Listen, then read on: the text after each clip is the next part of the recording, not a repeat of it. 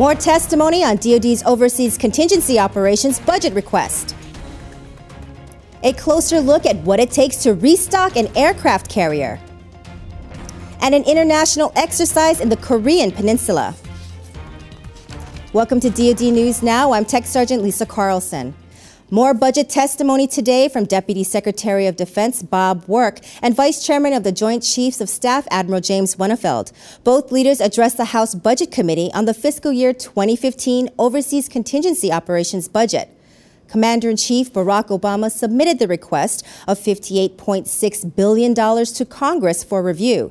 Deputy Defense Secretary Work said the request is a big change from previous years. It's $26.7 billion, or about one-third less than the $85.3 billion enacted for OCO in the current fiscal year, FY 2014, and it's about $100 billion less than the $159 billion OCO request just 4 years ago. It reflects the continued downward trajectory of the war-related spending as we conclude our combat mission in Afghanistan after 13 years of war. Mr. Work says the requested funds would provide about $53.4 billion for Operation Enduring Freedom. The funds will support the responsible drawdown of forces in Afghanistan and pay for the retrograde of equipment and personnel and the continued reset of forces.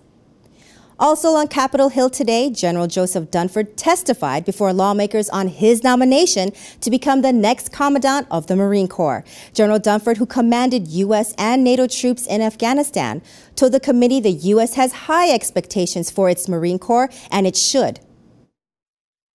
If confirmed as the Commandant of the United States Marine Corps, I will ensure that Marines continue to meet your expectations and the expectations of the American people. I'll also ensure the well-being of our Marines, sailors, wounded warriors, and their families. Over the past decade plus of war, they've done all we have asked of them and more.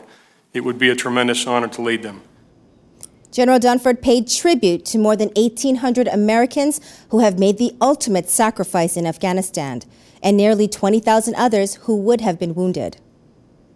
Liberty is a word sailors use to describe going to shore, but pulling into port doesn't guarantee downtime for everyone. Army Sergeant Alan Brutus explains. The USS George Washington pulled into port, and for most of the sailors this means liberty. But for some, the real work is just beginning. We may get, like today, 41 pallets of food. There's supposed to be 10 pallets of general stores, the ship store, for what we can actually buy: goodies, drinks, water, snacks. Resupplying an entire aircraft carrier is no easy task and definitely does not make for a quick day of work. It's usually a start at 7 in the morning process till sometimes 2300 at night.